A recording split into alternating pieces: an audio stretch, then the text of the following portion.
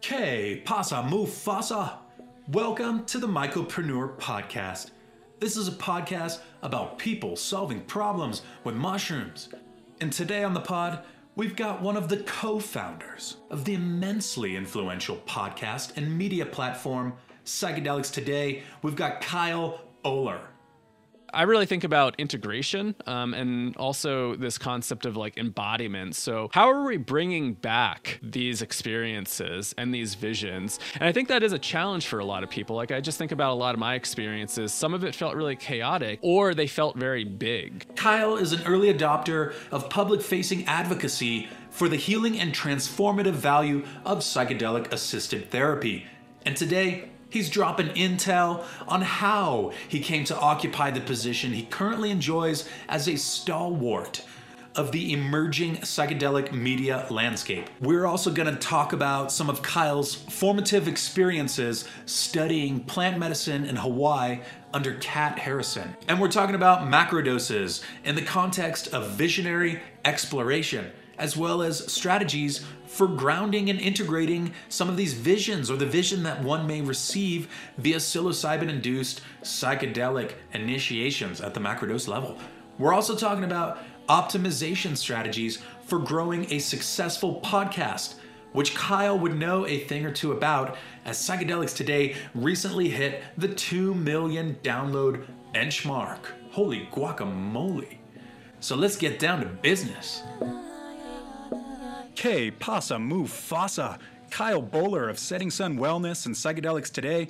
Welcome to the Mycopreneur Podcast, Kyle. How's it going today? Not too bad. Thanks for having me, Dennis. Excited to be here. Sure. Well, I noticed that you're an avid bike rider and also the host of the Psychedelics Today podcast. And given the historic connection between bicycles and psychedelics, do you ever microdose? Which I want to say is a new term I may have just made up. I have to be honest, I've never tried it. I think one day I will. I try to be pretty safe on my bike around where I'm at, just on a bunch of backcountry roads, people flying and doing crazy stuff. So I worry about safety at times around here. Totally understandable. I just thought it'd be a fun lead-in for the interview here. So I was checking out your website, Setting Sun Wellness, and I came across a reference to you studying plant medicine in Hawaii with Kat Harrison, which is a name I immediately recognized and venture to guess that you may have been at Botanical Dimensions, an ethnobotanical library and psychoactive plant sanctuary under the loving care of Kat. How did that extraordinary opportunity come about? And can you tell us a little bit about that experience, Kyle? Yeah, it was such a unique opportunity. So I was doing my undergrad. I did an undergrad in transpersonal psychology at a little school called Burlington College. And it was a pretty kind of self-directed program. And I had the opportunity to put together a lot of independent studies. And ironically, I think it was like towards the end of my degree there, Kat Harrison and another person that was an instructor at Goddard College, another college in Vermont. They were offering this course, and I saw that anybody could sign up for it. And so when I saw Kat offering this, I think it was like a week-long course, or maybe it was a little bit over a week, I immediately was like, I have to sign up for this. And so I was able to get college credit for it through my college, through like some sort of credit exchange through Goddard and Burlington College.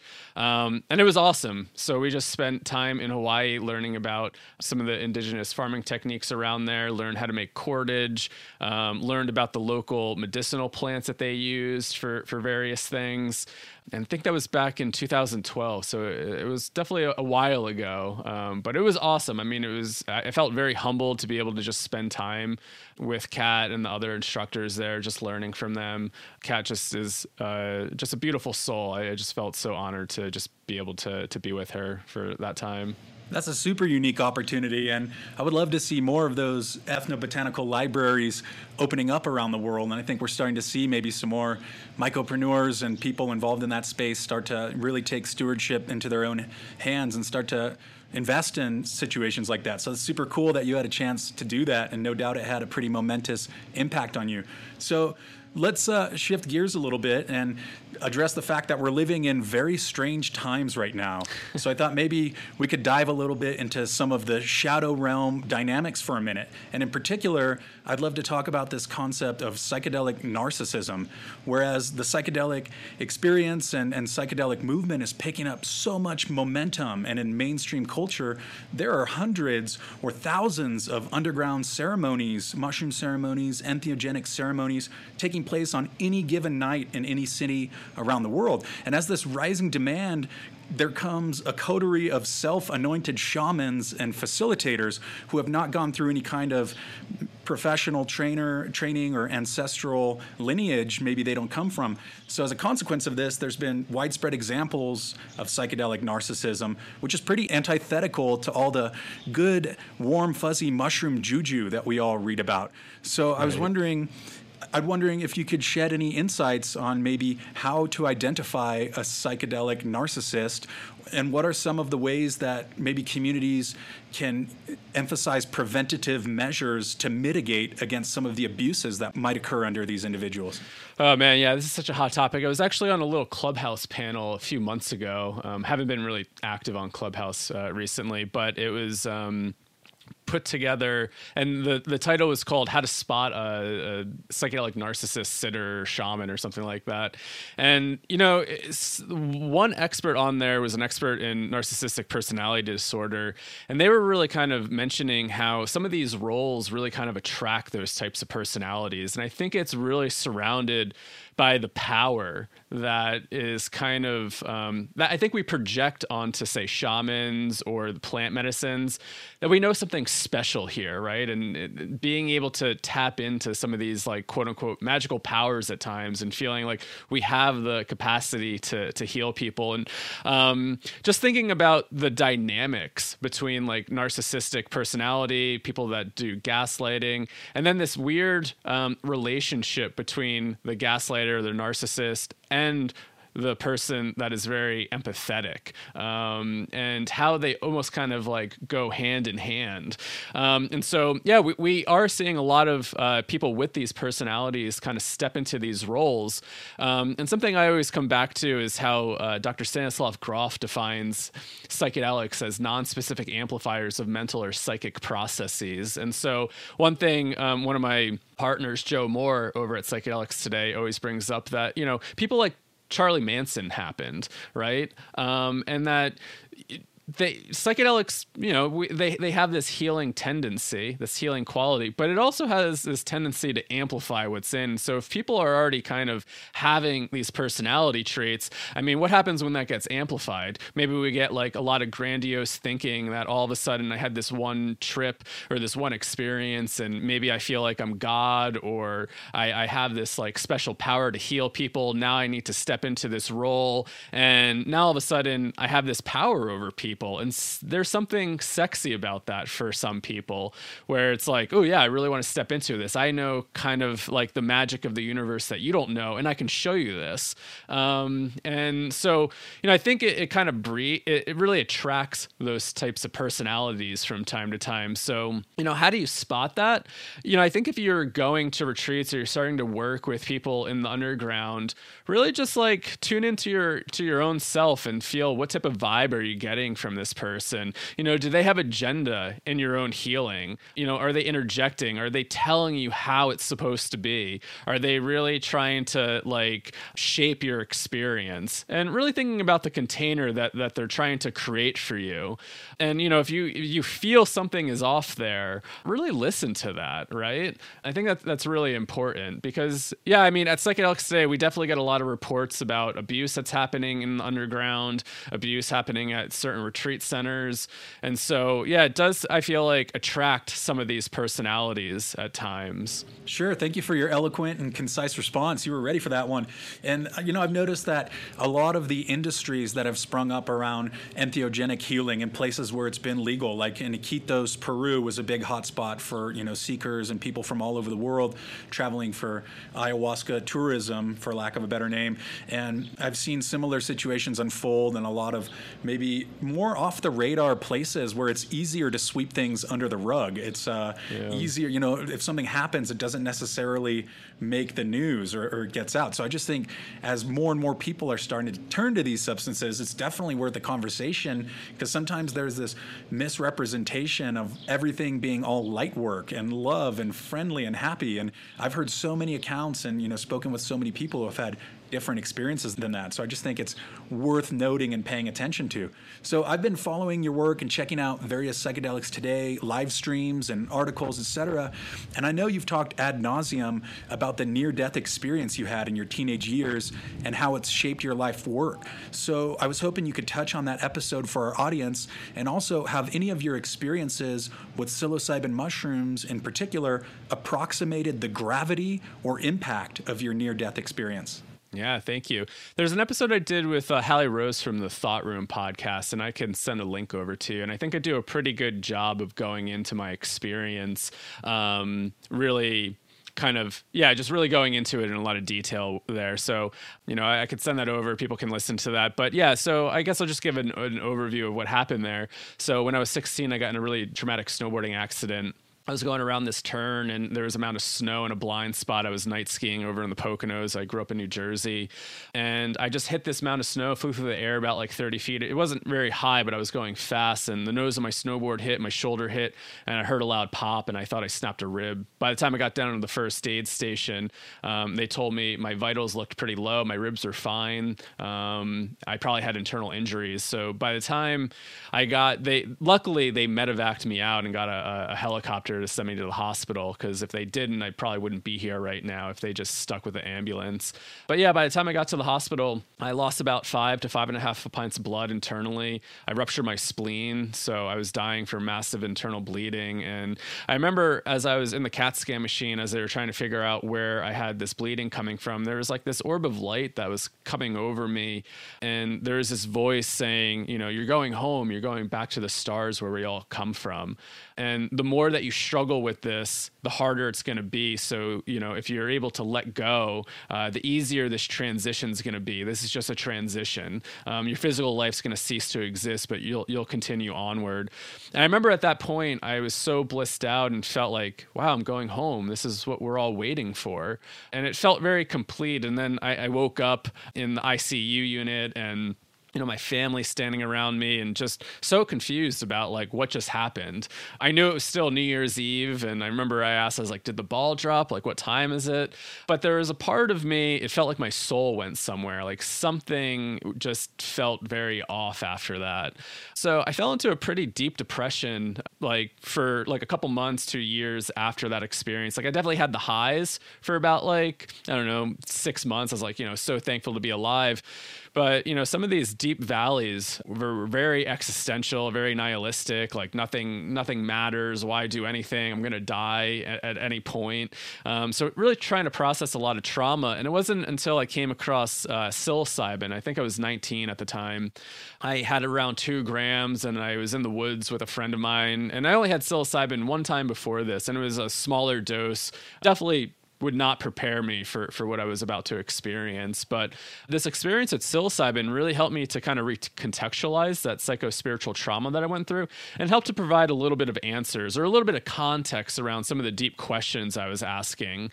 And I took the mushrooms, and I had this experience of blacking out, leaving my body, actually reliving my near-death experience to some degree, having some sort of entity contact, and just thinking like, holy shit, like I've been here before. And I remember these entities came out and said thousands of times. And I said, whoa, I must be in some sort of death bardo.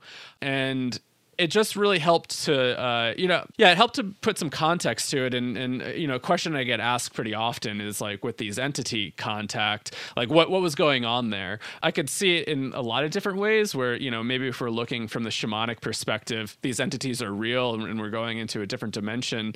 And then I think the other part of it is maybe a little bit more psychological of interacting with an archetype. I mean, it was a total trickster archetype that I was interacting with. And I think I was also in the process of really trying to make sense of my near-death experience. And so, maybe that's how my mind was trying to just provide a little bit of context of where did I go that night? Who did I speak to? These were questions that were just lingering after my near-death experience of going, I felt like I went somewhere. I felt like I talked to somebody gave me all this information. And during the psilocybin experience, I went back to this state and I said, oh, okay, this starts to make sense now. And that really changed my life. It really kind of got me more motivated to want to explore consciousness. It got me on a path to do a psychology degree. And yeah, it really kind of pushed me on a healing path. So I'm very fortunate for it and grateful. Fantastic. Not so many people have such a jarring entree into the world of altered states, but it seems like it worked out. It's working out for you so far. So that seems like a nice launch point to talk about this entity contact and the gift of vision, which is another bit I pulled from your website. Having a clear and concise vision to anchor and guide our decisions, which is one of the quintessential hallmarks of a successful vision quest or transcendental psychedelic experience. So to pick one angle to unpack here, more and more people are starting to dive headfirst into ultra macrodose realms of psilocybin mushrooms, 15, 20 grams of psilocybin or more. We just hosted someone who is of an indigenous healing lineage and regularly hosts ceremonies where all the participants are taking over 15 grams, which is pretty up there, right?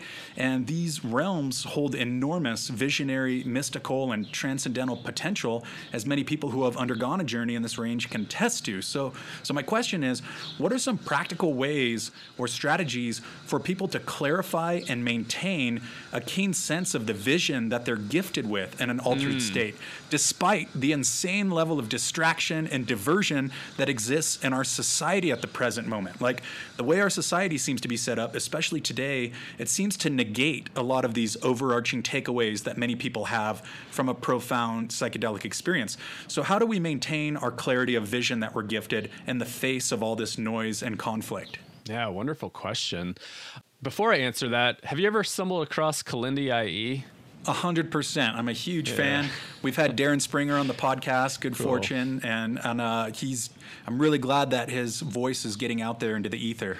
Yeah, well, for those that don't know, Kalindi passed last year, but I remember the first time I saw him, it was at a conference, and he's talking about eating 30 to 40 grams of mushrooms, and I was just blown away. I was like, geez, like, what is he experiencing in these realms? But yeah, this idea of vision, I think, like, how to really clarify that, I really think about integration, and also this concept of, like, embodiment. So how are we bringing back these experiences and these visions? And I think that is a challenge for a lot of people. Like, I just think about a lot of my experiences. Some of it felt really chaotic, or they felt very big. It's like, you go into these realms, you may get like really distinct downloads of like, maybe this is what you need to be doing in your life. Maybe it's around kind of soul life purpose. And maybe you get like visions of the future and you're like, okay, now what the hell do I do with this? And that could be really confusing. Something I come back to is really using your body as an instrument. So how is that feeling in your body? And how can you discern whether or not that feels true to you? As I mentioned a little bit earlier, in that psilocybin experience, it felt like I was confronting the trickster archetype. And in some of these realms, I mean, you are confronted with somewhat trickster energy. And do you always have to believe in the trickster, right? Is the trickster always providing truth to you? And sometimes you have to really kind of ask yourself these questions, like, does that feel truthful to me? Does that feel valid? And so really learning how to discern information in these realms, I think is really important. So, a technique that I tend to rely on is really listening to my body. So, I think about some of these experiences that I've had. I mean, I always come back to Terence McKenna. I think he said this, is that psilocybin and psychedelics seem to promote funny ideas. And for anybody that's really been in those realms, sometimes there's a lot of absurdity and a lot of funny ideas. And so how do we come back and really discern like what feels good? And so I really try to listen to my gut there and go, if it's really kind of in my mind it feels like noise, maybe I don't need to listen to it. But if this is really sitting deep in my pelvic floor, my abdomen, and my gut is really just like yelling at me, well, maybe that's something to listen to. And another thing I often talk about is, how can we test that vision out a little bit? You know, say if you get a vision to just pick up and move and change careers and change locations, it's like, that's what I have to do.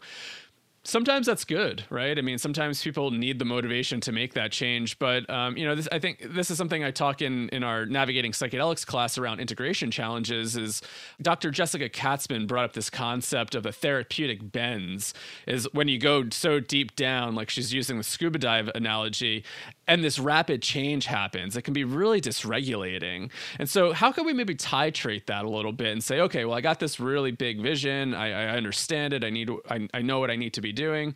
Well, how could you move into that a little bit? So I'm just going to use this idea of moving to a new place and picking up and going to a new career.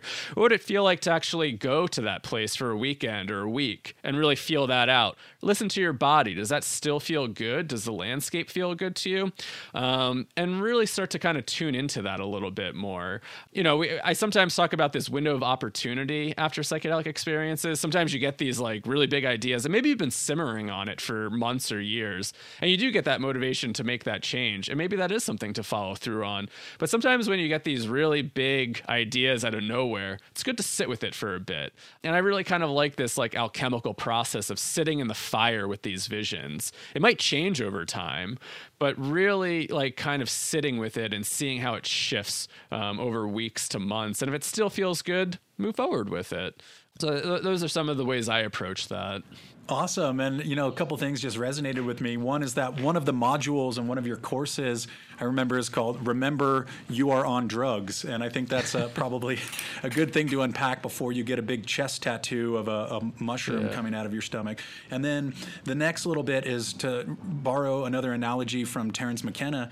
He talked about these incredible experiences in terms of fishing. And you're probably not going to pull up a huge 2-ton whale from the depths and bring it back to shore, but you might be able to aim for a medium-sized fish or sustenance or insight that you can pull back to your boat and take with you for practical applications. I think that's a nice way of framing it too. So to pull another tasty morsel from the Setting Sun Wellness website, quote, in various indigenous and shamanic cultures, illness and disease is sometimes associated with spiritual forces. And in this regard, the forces that can cause illness are sometimes called hungry ghosts. So I'd love to talk about this idea of hungry ghosts, where maybe it is ancestors stuck in a state of limbo who continue to be hungry and feed off the life energy of individuals, creating physical sickness, mental illness, addiction, depression, etc. I actually had the good fortune of attending the Hungry Ghost Festival in Penang, Malaysia in 2014. And I've also experienced Dia de los Muertos in Oaxaca, Mexico, where, of course, these cultures referenced have a very different relationship to death than us in the West do.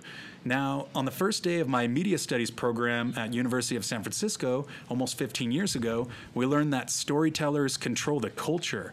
So I'd like to touch on how death is portrayed in Western culture and media. It's shocking and it's terrifying. It's unsettling. It's viewed as a tragedy and a fear-based motivator. Do you suppose we are forever burdened as a collective Western society to have this predatory and unsettling relationship with death? Or could there be an opportunity for a new generation of storytellers to emerge who elevate a more accepting and understanding view of death? I'm hoping for that. I think we can move past it and develop a new relationship with it. And that's my hope. And I wonder how psychedelics can play a role in that. As people start to have more extraordinary experiences, how does that shift their role and their relationship to death? So I think, it feels like we're in some sort of paradigm shift at times with like psychedelics reemerging. People are becoming more interested in consciousness. People are becoming interested in health and wellness in a different way. And I think, and I wonder too about like just in the past year, like how has COVID confronted many of us with death in some sense, whether that's like, just that feeling of lockdown and being constricted and not being able to do anything.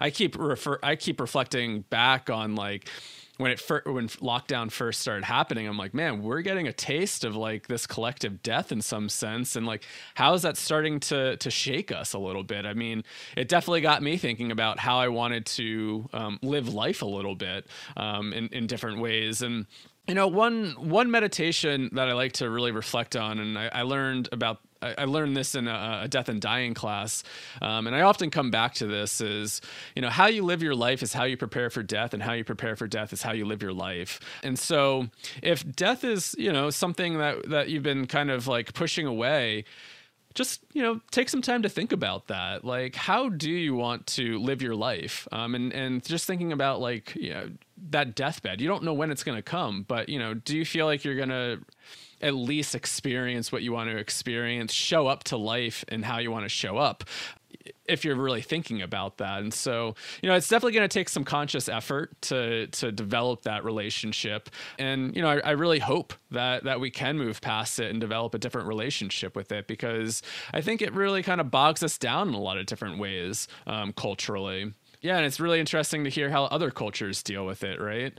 Sure. Like, I've heard about the turning of the bones in Madagascar, where people literally go dig up their deceased relatives and have a barbecue with them and drink beers and then rebury them. And there's so many examples of this. I remember being a student at University of San Francisco and attending the Dia de los Muertos celebrations in the Mission, and there's people banging drums and people just dancing, and I was thinking, man, I want to go out like this. This is a way better vibe than like all of the, somber affairs I've been to where we bury a relative and everyone's crying and wearing black and all that. And, everybody has their own process, but I just think it's fascinating with globalization and the acceleration of all this new data, right, coming from different parts of the world, and people being able to see, oh, there's different ways of relating to this. And I certainly think that with many other processes, with this too, psychedelics are going to play a huge role in how people start to evaluate kind of where they stand, and, these blind spots, maybe collective blind spots that we've been unwilling to look at and examine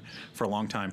So you've been at the forefront of this new psychedelic renaissance as what I would call an early adopter of being public facing with your advocacy for psychedelics and your experiences. And it's something that many of us have been reluctant to do until the last year or so. I think we're seeing a lot more people come out of the woodwork and start to publicly own their experiences and their advocacy.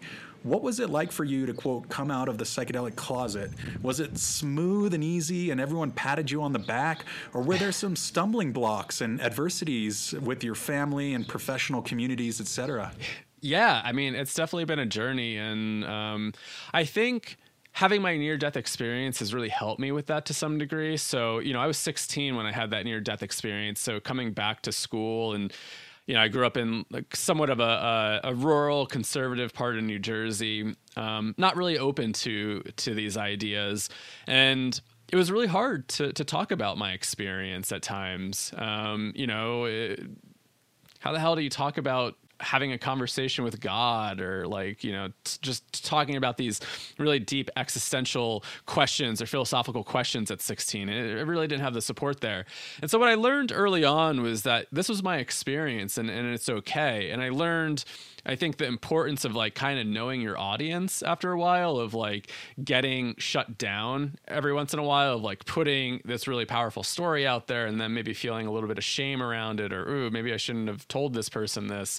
So I think that really kind of helped prepare me for it. But once I started to have these psychedelic experiences, there was just something inside of me of going like, this is just too interesting not to talk about. So, when I was 19 and after having those experiences, I was definitely opening up a lot more amongst friends. And, I sometimes wonder, I'm like, what did half of my friends think back then? Like, they're probably like, man, Kyle's, crazy. He's always talking about like mushrooms in a very spiritual way. And, now I look back and I'm like, wow, I've made somewhat of a life or career out of this to some degree.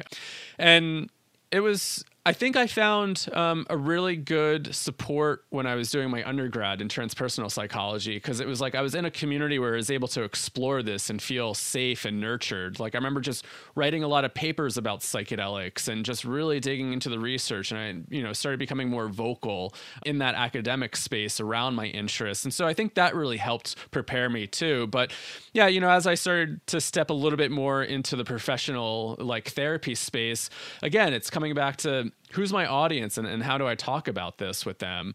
Because it can be kind of weird or strange, or it's like, am I creating professional suicide right now?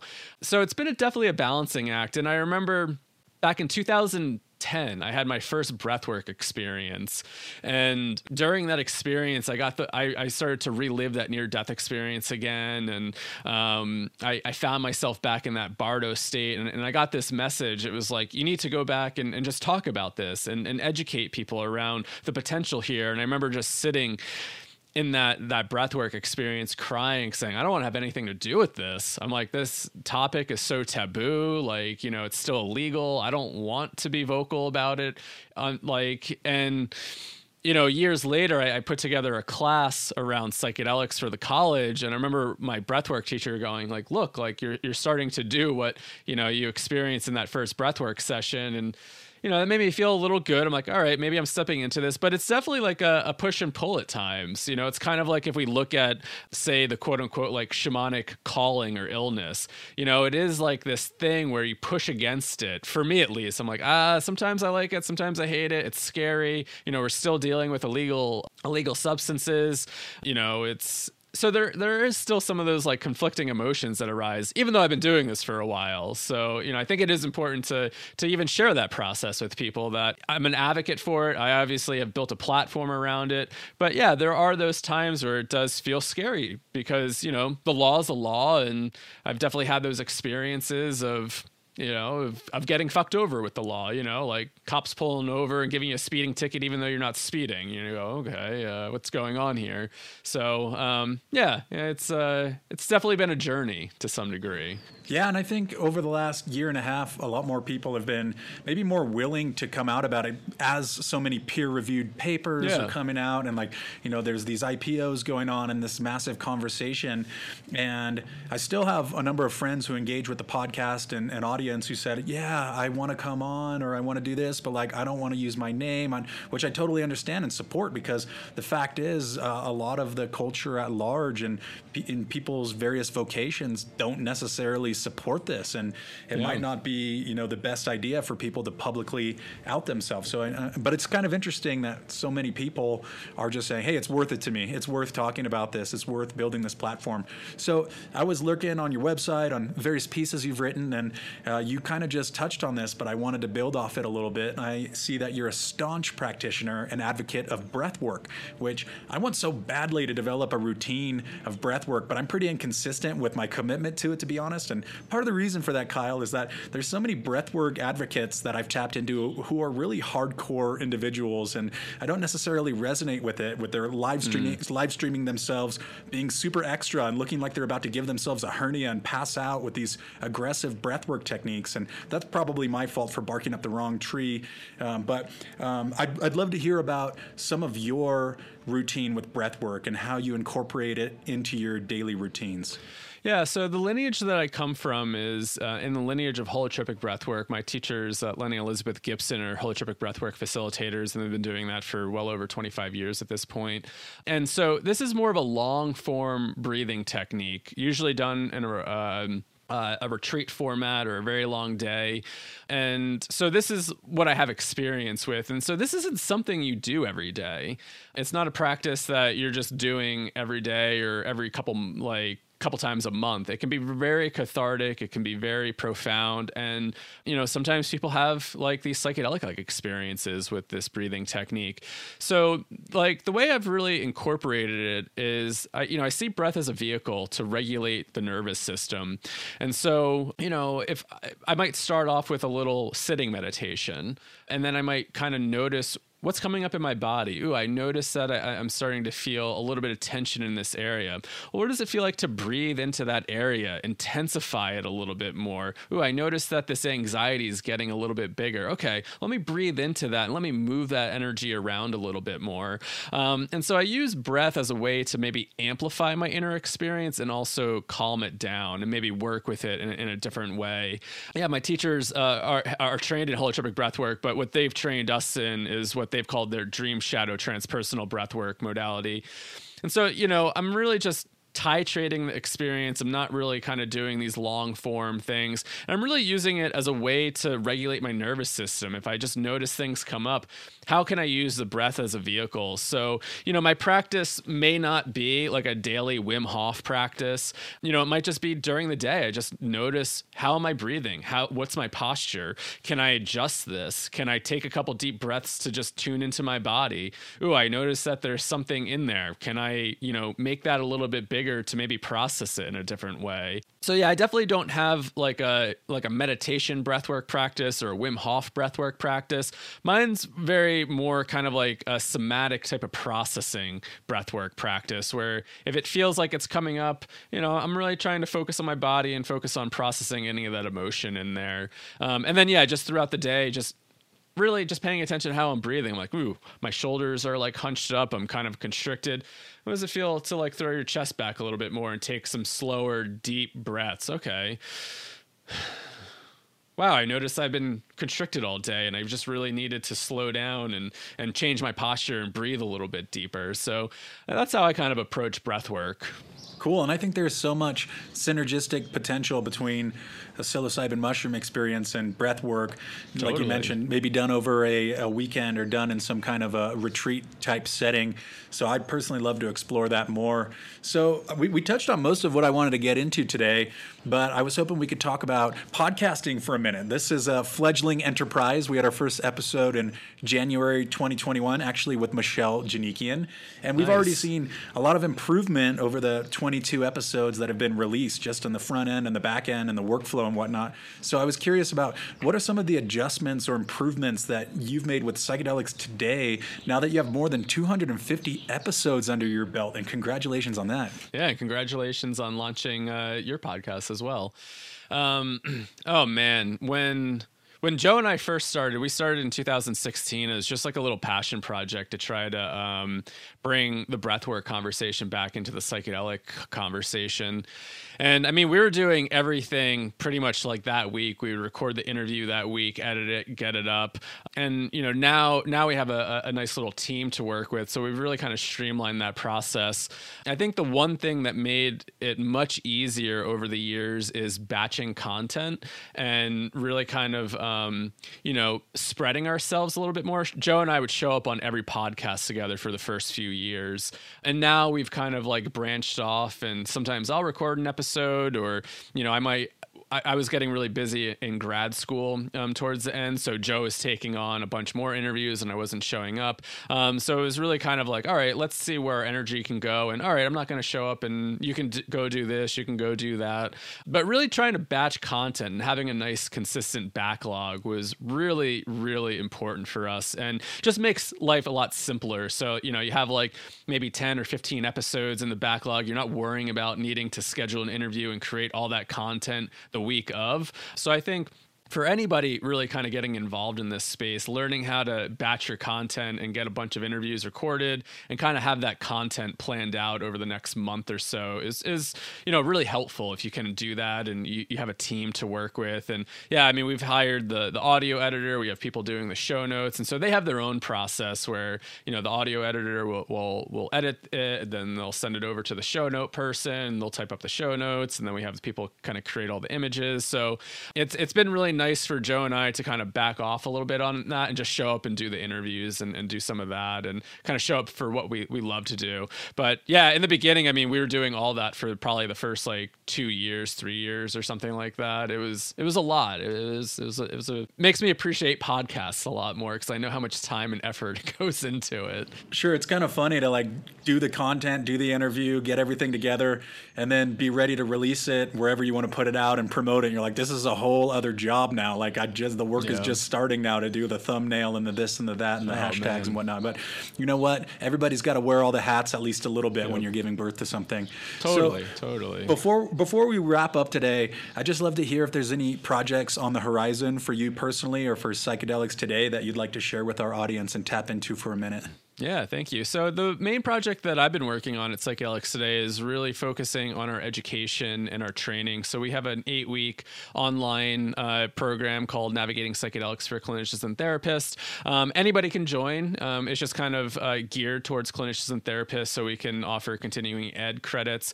And what we're really trying to do is help to create some literacy around psychedelics for people that are working with clients. We know that this renaissance is kind of emerging. It's hitting the mainstream. People are showing up in, counseling sessions or just in different professional places and saying, hey, like, I heard about microdosing. I kind of want to like explore this. Or, hey, I heard, psilocybin is really great for X, Y, and Z, and I really want to do that.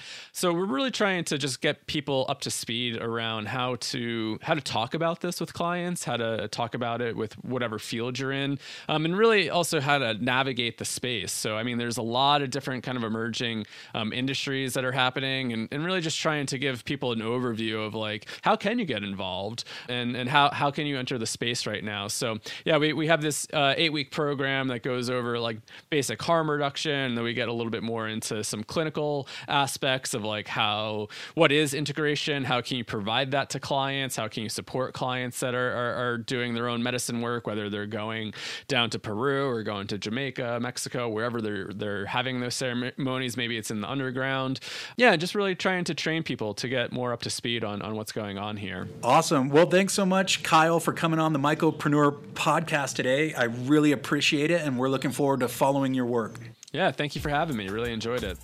There's so much to cover in the mushroom universe, and so many mycopreneurs leveraging the infinite potential of fungi to create a more ecologically balanced, inclusive, and equitable world for all of us mischievous little monkeys.